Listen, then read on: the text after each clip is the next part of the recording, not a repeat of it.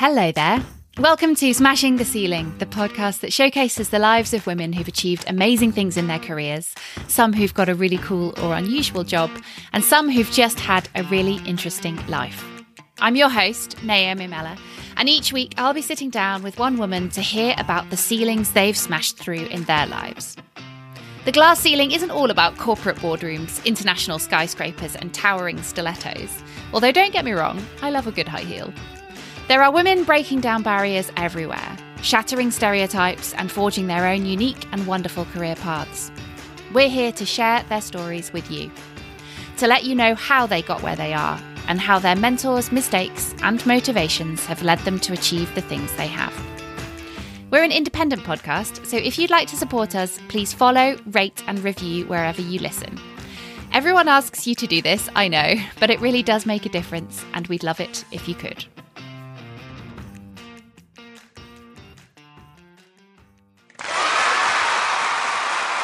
Hello, and welcome to Season 6 of Smashing the Ceiling. You might have thought that we had disappeared forever, and I know it's been ages, but surprise! I'm back again talking to more women with brilliant careers to encourage you on your working journey. The rapturous applause and laughter isn't for me, it's for my guest, a woman that I've known for a few years after she was shortlisted for the first International Women's Podcast Awards back in 2021. Her name is Samantha Baines, and it's fitting that she's the first guest this season because she's been the first woman to do a few other things too. Sam is an award-winning comedian, podcaster, author, actor, broadcaster, and general legend. In 2014, she won the Funny Women Awards and subsequently went on to scoop the 2015 What the Frock Best Newcomer Award. Sam was the first ever woman to reach the finals of the UK Pun Championships. Yes, they're a thing. And we speak extensively in this interview about being a woman in comedy and her experiences in the early days. But that's not all. As an adult, Sam experienced hearing loss and is now a deaf activist, hearing aid wearer, and an ambassador for the Royal National Institute for the Deaf. She's written 2 children's books, Harriet versus the Galaxy and The Night the Moon Went Out, and her new book, Living with Hearing Loss and Deafness, is available to pre-order now. As well as all this, she's got an award-winning podcast, The Divorce Social, discussing, surprise, surprise, divorce. And her acting credits include The Crown, Call the Midwife, and Magic Mike Live in the West End. There is nothing this woman can't do. We covered so much ground in this chat, which was recorded absolutely ages ago, live at the podcast show in London, which is why you may hear a little bit of background noise here and there. But there was so much good stuff that I cut our conversation in 2, and this is part 1. Enjoy.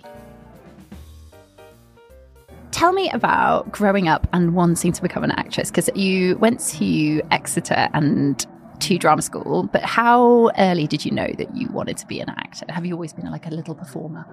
Yeah, annoyingly, yeah. Like there's a photo of me when I'm a toddler. I must be like 2 or 3, and I've got my arms out in a like ta-da pose in my living room that my mum took of me. And I used to dress up and put on little shows for my mum and her friends when they came round to do like dinner parties and stuff.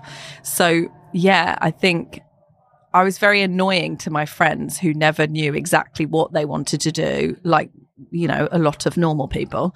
But I, knew from very early age that I really liked performing. My mum sent me to a drama club to get some of my performing energy out, and I really loved it. And I think from there, I remember I used to watch EastEnders. This is 100% true and so strange if you actually think about it. I used to watch EastEnders and then go upstairs, and I had a wardrobe with like 4 mirrored doors on it. And I used to do what I'd seen the actresses do on EastEnders back to myself in the mirror to see if I could make it look like they did it. So that's, you know, weird little Sam. That's how she spent her time. And were your parents in theatre acting, anything like that? Or were you kind of stray gene? No, I'm a stray. Like when I said I wanted to go to uni to study drama, they were very worried about me. They sort of knew it was going in that direction because I'd been in all the school plays and, everything like that. They were worried because my mum's an accountant and now she's CEO of a charity, but she trained in accounting. And my dad used to work for like the council. So they were really worried that doing drama wouldn't be a proper career for me. So I actually had to do a presentation to them on why I wanted to do a drama degree and all the skills I'd learn and the jobs that I could then apply those skills to that were like sensible, not just being an actor. So yeah, they were a bit worried for me. But once I went to uni and then drama school, they obviously realized how committed I was. But I think that is a kind of legit thing for a parent, isn't it? That being an accountant is a very stable job. You're never going to be unemployed. You have lots of opportunities, there's loads of jobs out there. And I think that kind of uncertainty for your kid of being like, you can see that. But interestingly, what sort of skills did you think you might be able to apply to other jobs? Because, making your presentation, excellent. Yeah, if anyone is listening and they need to convince someone that they should be an actor, there are loads of transferable. Like genuinely, people love people who've done drama degrees for all sorts of industries. Sales is an obvious one, but communication skills, teamwork, because you're putting on plays together and things like that. I had to write essays, and do a dissertation still for my degree. So language skills, and obviously I write books now today. Honestly, so many things. And you really learn more about yourself, I think, doing drama than possibly any other subject at degree level. I think at uni, you learn a lot about yourself generally because you're at that age where you're kind of experiencing new things and getting drunk in the student union. But during drama, you have to delve deep. A lot of the activities in class were looking at the history of drama and then how you can apply that to modern life, which is taking a structure of something and applying it to what you're doing it now. Is useful in any job, but also opening up your emotions so that you can use them in acting. It's like 3 years of therapy, but you come out really confident and able to do jazz hands. They don't actually teach a class in jazz hands, but it's something that develops naturally just throughout the process. But I think now I can see why my parents were worried, and I'm glad they were because it made me think about it properly. But at the time, I was like, why won't they support my passion? But yeah. And so when you finish drama school, I have a perception, and I think there's quite often a perception that it's really hard to get work and it's really hard to make a living in as an actor. And lots of people come out of drama school and very few people make it in inverted commas. Did you take quite a sort of methodical approach, or how did you go about kind of starting off in the world of work and actually just making sure that you could eat and pay your rent? Yeah, so that perception is true for 99% of people. There were people, not in my year, but there were people that left drama school and went straight into a big job. Oh, really? Okay. Or were found in the middle of drama school and then left drama school to go and do this big job. It is funny because I went to Central School of Speech and Drama, which was brilliant because we had sessions where people would say, look, it's going to be really hard. You're going to have to do these things. But when you're in that place, you think, yeah, but not for me. Yeah, I'm different. I'm special. So actually, yeah, for the rest of my class, I'm sure it'll be really hard. But for me, I'll just swan on out into some incredible Netflix. Netflix wasn't around then, but some incredible series. And that didn't happen. So actually, all of the things that I'd learned in those classes then became useful. But when you leave drama school, it's very rare that you will go into full-time being an actor.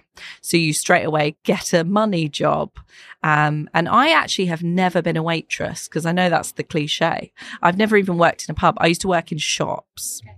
And then I worked, when I left drama school, I worked in an art gallery in Heathrow Airport. Art gallery glamour, Heathrow Airport, slightly less so. Well, no, it was extra glamorous because people were we were next to the first class lounge. So it was like okay. big pieces of art, like £20,000 for a painting. And that's actually where I met Channing Tatum for the first time, in that art gallery. He came in and was interested in a horse sculpture. And the manager of the art gallery was like, oh, let me get a picture of you and Channing. And at the time, I sort of knew who he was, but I wasn't like a huge fan or anything, but I knew he was like a Hollywood actor. So she took this photo of me and Channing in the art gallery. And then years later, which I'm sure we'll touch on, when I got to work with him, I found the picture and I showed it to him, and we recreated that picture, 10 years later when we were working together. And of course he remembered meeting you. Of course. I think he did remember the art gallery, but because of the horse sculpture, not because of me. Did he buy the sculpture? I don't think he did in the end. All of those sales skills from acting. I know. No, but yeah, so I had normal people jobs, normally in shops and then in an art gallery. And I also, very weirdly, worked at Heathrow Airport in the Royal and VIP suites. So I used to look after, the King and Queen of Sweden when they travelled, and Prince Harry and Prince William and all of that. So I've had an array of jobs. I feel like there's a whole other side to Heathrow Airport that most normal people don't really sexy see. Side to Heathrow Airport with art and royals. But yeah, so I did weird stuff like that. And all the while got an agent out of drama school, and then they were putting me up for auditions. And actually my first agent, is so funny how things come full circle, like the Channing moment. My first agent, the agency was owned by Kelly Bryan from the band Eternal. And she still owns that agency today. I'm not with them anymore, but she sort of gave me my first shot in the industry. And I recently went on Loose Women, and she wasn't on, unfortunately, but I did see her at the Royal Television Society Awards because she was nominated for her role in Hollyoaks. And I was like, you gave me my first shot in the industry by being my agent. And I said, thank you. So Eternal, for anyone not aware, is a complete throwback to the 90s.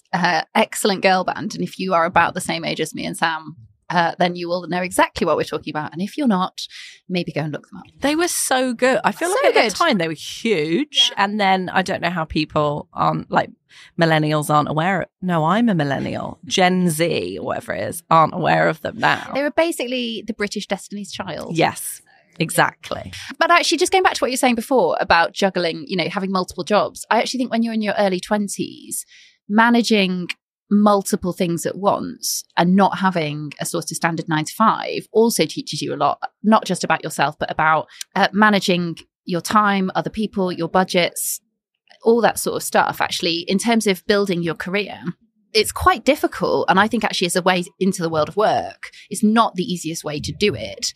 And is sometimes seen as being a bit flunky, for want of a better word, or you haven't got a proper job. But actually being a creative freelancer with multiple things going on at any one time, I actually think is so much harder than just taking a job in an office and going every day for 8 hours. Yeah, I mean, obviously there's difficult things about both, but it's funny nowadays, people say to me, I can't believe you do so many things. How do you do so many things? And I guess I've always done it. I'm not just an actress. I'm not just a comedian or a broadcaster or an author or a writer. All of these things I do because I'm so used to having a portfolio career from when I left drama school, because I wasn't able to do just one thing and live off it. And actually from, that came out of necessity, because I couldn't, get a full-time acting job straight out of drama school, which I would have loved. It came of necessity, but actually it's brought so much richness now to my jobs. And I feel like they really influence each other in positive ways. And there are things that I've learned from being an author that I will then bring to, doing comedy and vice versa. And I couldn't imagine my life if I didn't have all these kind of strands now. And I'm so glad that I do. And I think that's what, being a young out of work actor taught me. I wanted to just chat about stand-up comedy because you have done both stand-up and edited broadcast comedy as well, telecomedy, etc. Did you get into the stand-up circuit to begin with? Because I know you've had multiple shows at the Fringe, you've won awards, you've done stuff with other people, you've done stuff on your own. how did you get started in that? And what was it like the first time? Well, so stand-up was something I never thought I'd do when I left drama school. When I left drama school, I was interested in screen acting. And that's actually what I studied at Central. It was an MA in acting for screen. And when I left Exeter, a lot of the focus had been on like theatre and like Punch Drunk. Went to Exeter, which is this incredible theatre company. Sleep No More, best thing I've ever seen. Yeah, so that was really the focus there. And I was like, that's cool. I'm glad I've done it, but I really am excited by acting for screen. So that's why I went to drama school. And then I left and I was obviously going for these telly auditions. And when you start out, you're going for like one-line parts in telly. And it's very hard to audition for a one-line part because you put so much emphasis in this one line. And then you watch it back and you're like, people would never say one line like that, but you're like trying to convey the whole history of the character in one line, which is not normal life. But all the while I was feeling, I guess, frustrated creatively because I wasn't getting parts. When I first started, I was going for auditions for like commercials, and I was in a show on Channel 4 called Last Party at the Palace, where I had no lines, and it was like a reconstruction of a debutante ball. And I was like the wallflower character. So it was lots of silent acting. But I was feeling frustrated creatively. And then I saw this audition for a sketch group, literally straight out of drama school. I think they had a different name at the time. But when I auditioned and joined, and we were called Vinegar Knickers. It's a great name. Such a good name. I mean, we did the Edinburgh Fringe, and I remember handing a lady with grey hair the flyer that said Vinegar Knickers, and she went, "Oh," and handed it back to me and looked disgusted. We used to write sketches together and perform them at comedy gigs. And we did a couple of, Edinburgh Fringe festivals for a month together. And that was really fun. But I felt quite sort of stuck in writing sketches and writing for, the three of us, very specific characters. But I definitely enjoyed it. I learned a lot. And then we all sort of started to go slightly different ways. And I already had loads of contacts in comedy. So I was like, well, I guess I should do stand up because, then I don't have to plan a schedule with two other people. I can just go when I'm free. But I was very scared. And also I knew some people in the comedy industry from being in Vinegar Knickers, and we were doing quite well. And the last Edinburgh we did, got really good reviews. So I didn't then want to come back in doing stand up and be awful. And everyone be like, "Oh, have you seen that girl from Vinegar Knickers doing stand up? She's awful." So I did a weekend comedy course to kind of teach me or make me do my first gig. And that was incredible. And I did my gig and it went amazingly because everyone in the audience was my friends or the friends of the other people. So they were like super supportive. But I remember being like, oh my God, I'm a genius. Like, I'm so good at comedy. I'm just a natural. But it was really fun. And then I wanted to do more of it. And then I started doing open mic gigs and I realized that, maybe I'm not just a complete natural. I might have to do some work and write some more material. And so then I kind of, carried on and then ended up doing 2 Edinburgh Fringe solo hours, which I sold out the whole run of both times and did extra shows. And that was a real shock for me because I remember I was in the sketch group and I was doing Edinburgh and stuff there, and there were 3 of us. And so the idea that people would pay a ticket to see the 3 of us, and it was a show because it was sketches, I was like, yeah, I get that. But the idea that people might buy a ticket just to see me talk for an hour was like a super scary thing, even though I'd been doing stand-up all over the country. I definitely didn't believe that it was going to happen or that anyone would buy a ticket. So I remember when I sold out that whole run, and I did it at the Pleasance Courtyard. And that's like quite a comedy venue. And when I was in Vinegar Knickers, we could never get a slot at the Pleasance Courtyard because it's kind of sought after. So I remember doing my debut show at the Pleasance Courtyard and selling out was like a huge moment for me because I just couldn't believe that people would pay to see me talk for an hour.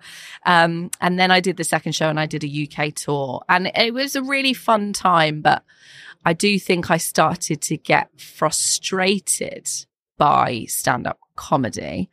And, you know, I don't do live comedy at the moment.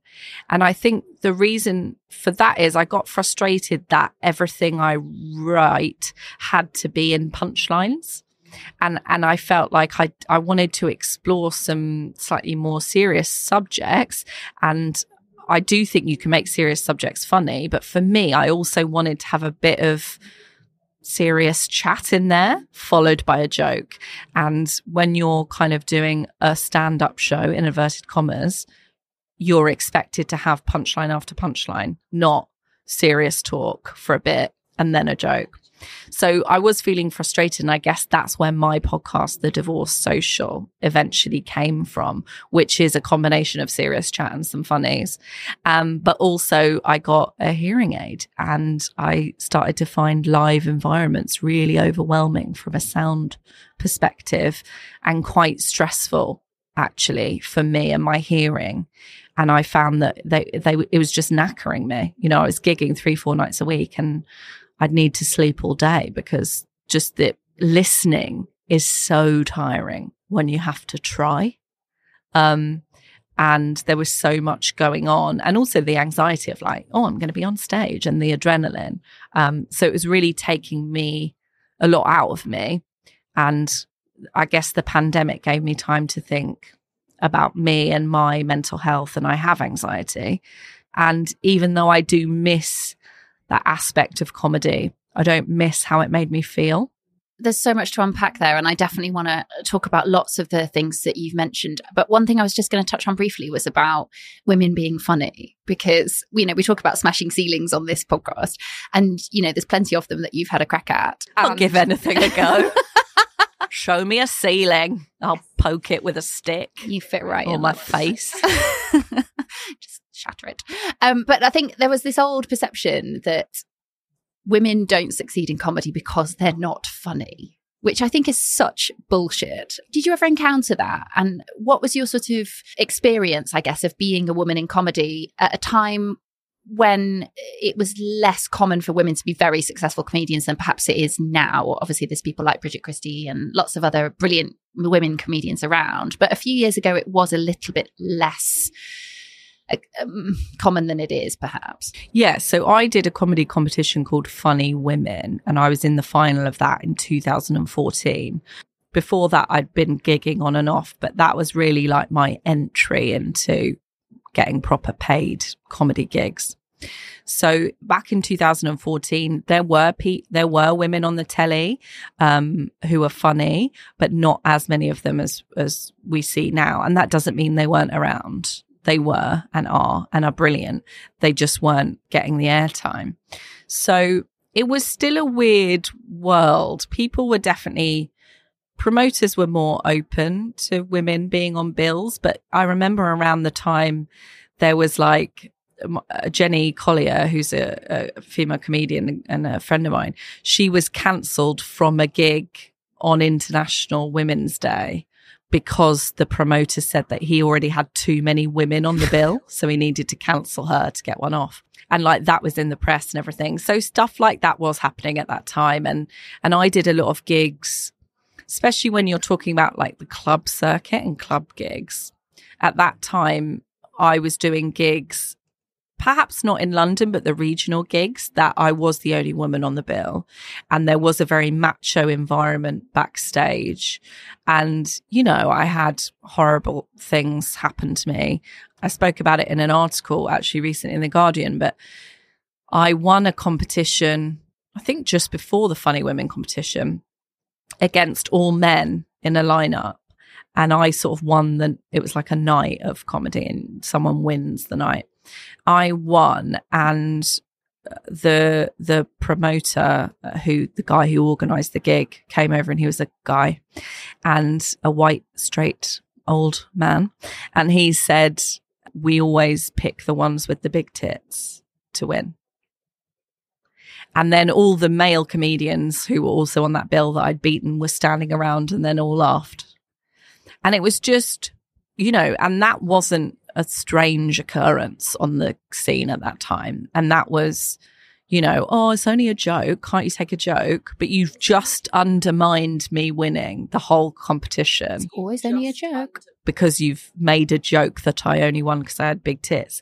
And also I do have quite big tits, but I was the only person with tits. So there wasn't even a tit competition. It was just me and some no tits. So yeah, stuff like that. And I was backstage at a gig once and with all men, and we were meant to get a lift back to the station on the way home, and they said I'd have to sit on someone's lap because I was the only girl. I was bent over by a male MC in a backstage room, and he pretended to like fuck me from behind. I don't know if I can swear on your podcast. As a joke. Like that's not funny. And in front of all the other male comedians, it wasn't on stage, it was backstage. But like, imagine being fake fucked from behind, and then you have to go on stage and convince a room full of people that, you're confident you can make them laugh, they're safe in your hands. Like it was a very weird time. And I remember thinking, I can't give up, because more women in comedy means it will be better for women in comedy in the future. And there were so many times that I did want to give up just because of those environments. And I did a competition called the UK Pun Championships. And I have to say, it was very nice backstage and everything like that at that. But I was the only woman in the final, and I was the first woman they've ever had in the Pun Championship final. And it hadn't been started for like generations before. But it was a few years old. Yeah. And this was in like 2017, I think. And I love puns and I love writing puns, but I'm really bad at delivering puns because I just think that they're like grown funny, and some people. And I don't think all puns are like that, because the other contestants, crafted really excellent puns. But the ones that I write are like grown funny, and that's how I deliver them. So I didn't really want to do the final, but I thought I have to do it because no other woman's done it before. And if I can do it this year, then maybe there'll be 2 women next year. And so yeah, I didn't win, obviously, but I did do that, and I was glad I did it in the end. But I definitely felt this weird pressure of like, I have to keep going for women behind me. But there were also, saying all of that, there were lots of lovely gigs, and lots of gigs organised by women and non-binary people and trans people that were glorious, and there were lots of amazing times. But it did sort of weigh on me, that kind of, I have to keep going, I can't give up, and the sexism. And I think later in life, since getting a hearing aid and getting divorced, I've realised that I don't have to do things that I don't want to do. It's a glorious realisation to have that, isn't it? I'm glad I did do those things, but I think I'm in a position now where I wouldn't do something because I felt I had to. I have to want to do it. I've had that conversation with a few women on this podcast before about things across the spectrum of work. And I think part of that comes with age as well, and just confidence. And I think in your 20s, you're trying so hard to make something of yourself so often. And you're like, must succeed. I've got to be something, must do everything, and people please all the time. And actually the capacity to be like, no, that is not cool. I'm not doing that. I don't want to do that. It's an amazing skill to develop, and it's an amazing freedom to have. But I do think that sometimes young women think that you can garner that immediately, and some people can, but I do think for a lot of people, and I certainly would put myself in that category, it does just come with time and probably a bit of experience as well. Yeah, and it's weird because for me, it wasn't necessarily people pleasing. It was like I was putting the pressure on myself to be able to create some sort of, I don't know, I felt like I had to be a trailblazer woman in comedy. And so I was putting that on myself. Yeah. And it was stressful. And actually, I feel like since I've just let go a bit more and done what I wanted to do, people now call me a deaf activist because I speak publicly about my deaf experience and about my hearing aid, and I'm an ambassador for RNID. And I never thought I have to be a trailblazer in the deaf community. I just wanted to do those things. And so I think I can affect kind of more change now by wanting to do it instead of being like, I have to do this for the future of mankind. Also, how worthy of me of like, I need to change the world by being a woman in comedy. No, you don't need to do it all, Sam. So let's talk a little bit about your deafness and that side of things. Just for the benefit of the listeners, you haven't always worn a hearing aid. At what age did you start to develop hearing? How would you describe it? Hearing loss. Hearing loss, yeah. And thank you for asking that question, by the way, because a lot of people, I think, are scared to say, how would you describe it? And so they'll just go down one route, and then actually people might find that term offensive. Like hearing impaired is a really old-fashioned term that a lot of the deaf community sort of don't like. But it seems to be the most kind of institutionalized phrase that we have, like is in education systems and things like that. So I do always say to people, like, we know you're human and I'm human, and you might not know what to call me. So just saying, how would you describe it is great. So thank you. So I call mine hearing loss or deafness, and that's deafness with a small d. And it tends to be in the UK that deafness with a capital D is the community who are born into a deaf community and speak predominantly with BSL, which is British Sign Language. So I call myself deaf with a small d, and I also say I have hearing loss or I use a hearing aid. And I got mine when I was 30. And it's mind-boggling. So now I work with the RNID as their ambassador. I've learned so much information about just how common it is. So 1 in 5 people in the UK have some form of hearing loss. Wow. And it takes on average 10 years for someone to notice signs of hearing loss and do something about it. And I am absolutely not an exception to that rule, because I had tinnitus, a high-pitched beep noise from age 12, but I didn't realize that it was tinnitus. So I always thought it was a grommet in my ear. So I had grommets put in when I was a child. So that was a thing. I feel like kids of the 80s get excuse not to go swimming. Can't swim, I've got grommets. What are they for? So for anyone that doesn't know, tell me about grommets and what are they for and why would somebody wear them? Yeah, so I assumed that a grommet was like a little hearing aid that they'd put in my ear, because I don't think anyone explains it to you when you're a child. I don't think they do. So I was like, oh, I've got an implanted hearing aid in my ear. So when I heard this high-pitched beep, which was actually tinnitus, I was like, that's my grommet. Fast forward to like age 20 something, when I find out that a grommet is just a small plastic tube that they put in your ear to drain fluid from your ear, which a lot of children get because of infections or whatever it might be. So this whole time I thought I had a hearing aid in and I just had a plastic tube in, but I'd been blaming this noise on a plastic tube. That realization must have been quite a significant one. Well, I actually only realized it when I started to get another form of tinnitus, which sounded like a wavering or a scrabbling noise. And bear with me, because I know it sounds weird, but remember I have anxiety. I mentioned it earlier. I genuinely thought I had some sort of insect living in my ear. And when I was exposed to loud noises, the insect would scrabble around because it'd be like, that's loud. So I went to my GP. I mean, bless her, she's so nice, saying, I think something's living in my ear. Because we've all seen those weird YouTube videos where like cut open an ear and then loads of things crawl out, or like a spot or whatever it is. So she, certainly possible. Yeah. So she looked in my ear and she was like, nothing's living in there. And it turned out that that is a form of tinnitus. And I never even knew that tinnitus had different sounds. I just always thought it was a high pitch, like ringing. Like when you've been in a club all night and you get that kind of total reunion. Yeah, for a couple of I thought days, like musicians get it, or you get it after you've been somewhere loud. And I didn't realize that people had it all the time. And I had this high pitched beep noise all the time. And then I had this wavering noise brought on by loud noises. And I discovered all these other types of tinnitus, like white noise, heartbeats. You know, you can hear, basically if you hear a noise that no one else can hear, which sounds worrying, but it as long as it's not a voice, it's it's a form of tinnitus. And I, at that time, I got involved with the British Tinnitus Society. But my GP, going back to that, I went to see my GP. She said, there's nothing living in your ear, but let's send you for a hearing test just to check that there's nothing else.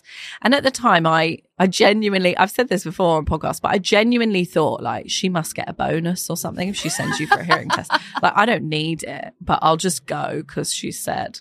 So I went to this audiology place in London, and they tested my hearing. And the weird thing about hearing tests is you can't hear what you can't hear, which sounds straightforward. But in an eye test, you can see that you can't see. Like, you can see that bottom line's blurry. In an ear test, you've no idea. In a hearing test, and they play noises and you press a little clicker when you hear the noise. So I came out of this hearing test like, I faced this. I've smashed it. They're going to be like, oh my God, are you superwoman? Your hearing's incredible. What? So I came out and sat down, and also I'm quite competitive. So I expected to get full marks. Like, I went to a grammar school.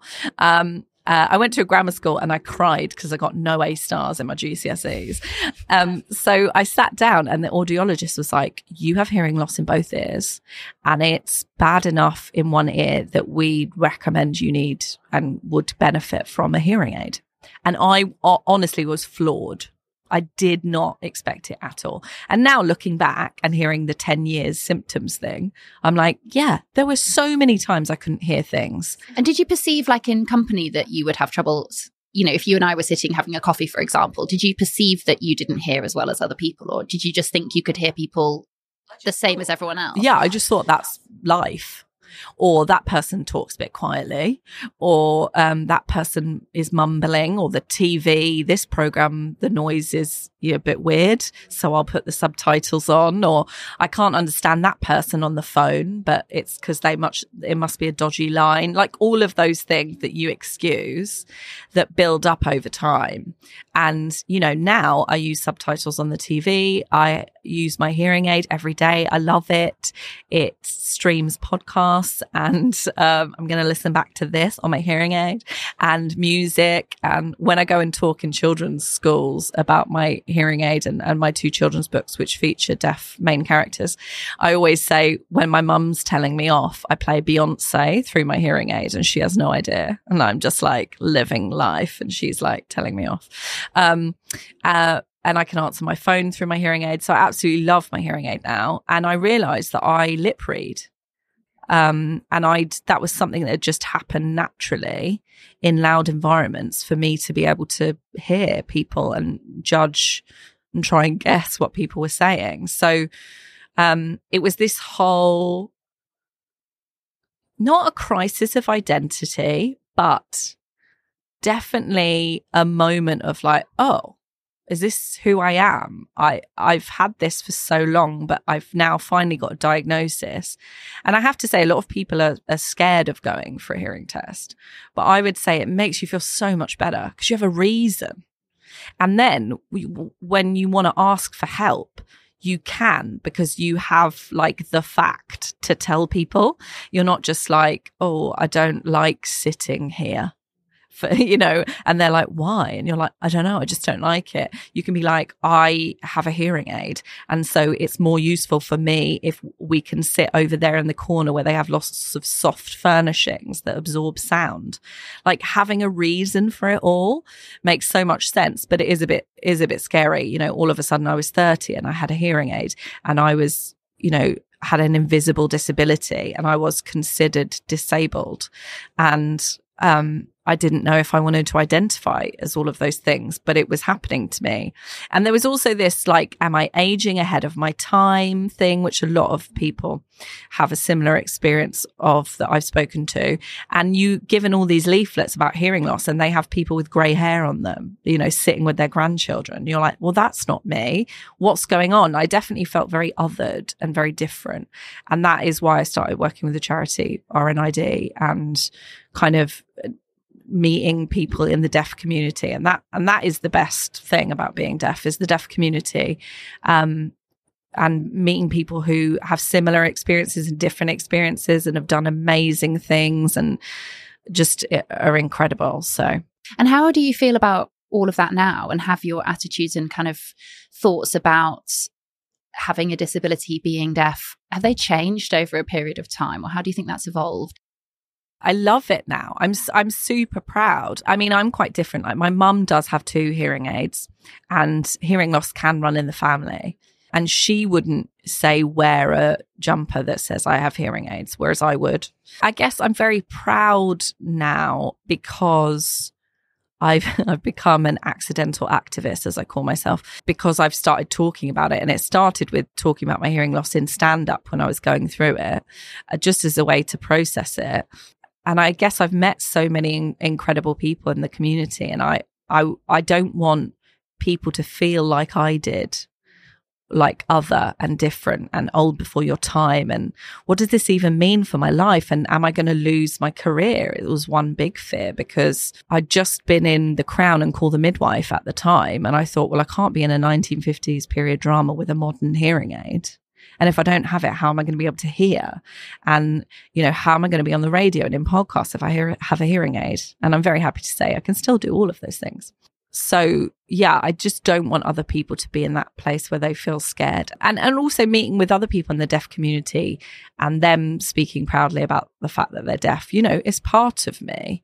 And I wouldn't change it, because it's brought me so many incredible experiences and people. And, it's the reason I started writing children's books, which now I absolutely love. And I can't believe I get to do that. And I feel like it has changed my identity in a really positive way.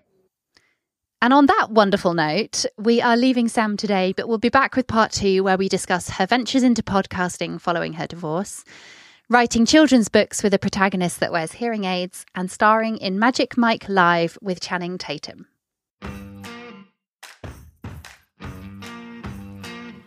That's all for this week. You'll find all the links you need to everything we've discussed in this episode in the show notes that will be sitting right there in front of you on whatever podcast app you use. So do just have a look in there if you want more info or have a sneaky peek at the socials. If you've enjoyed this episode, please just share it wherever you can on your own social media.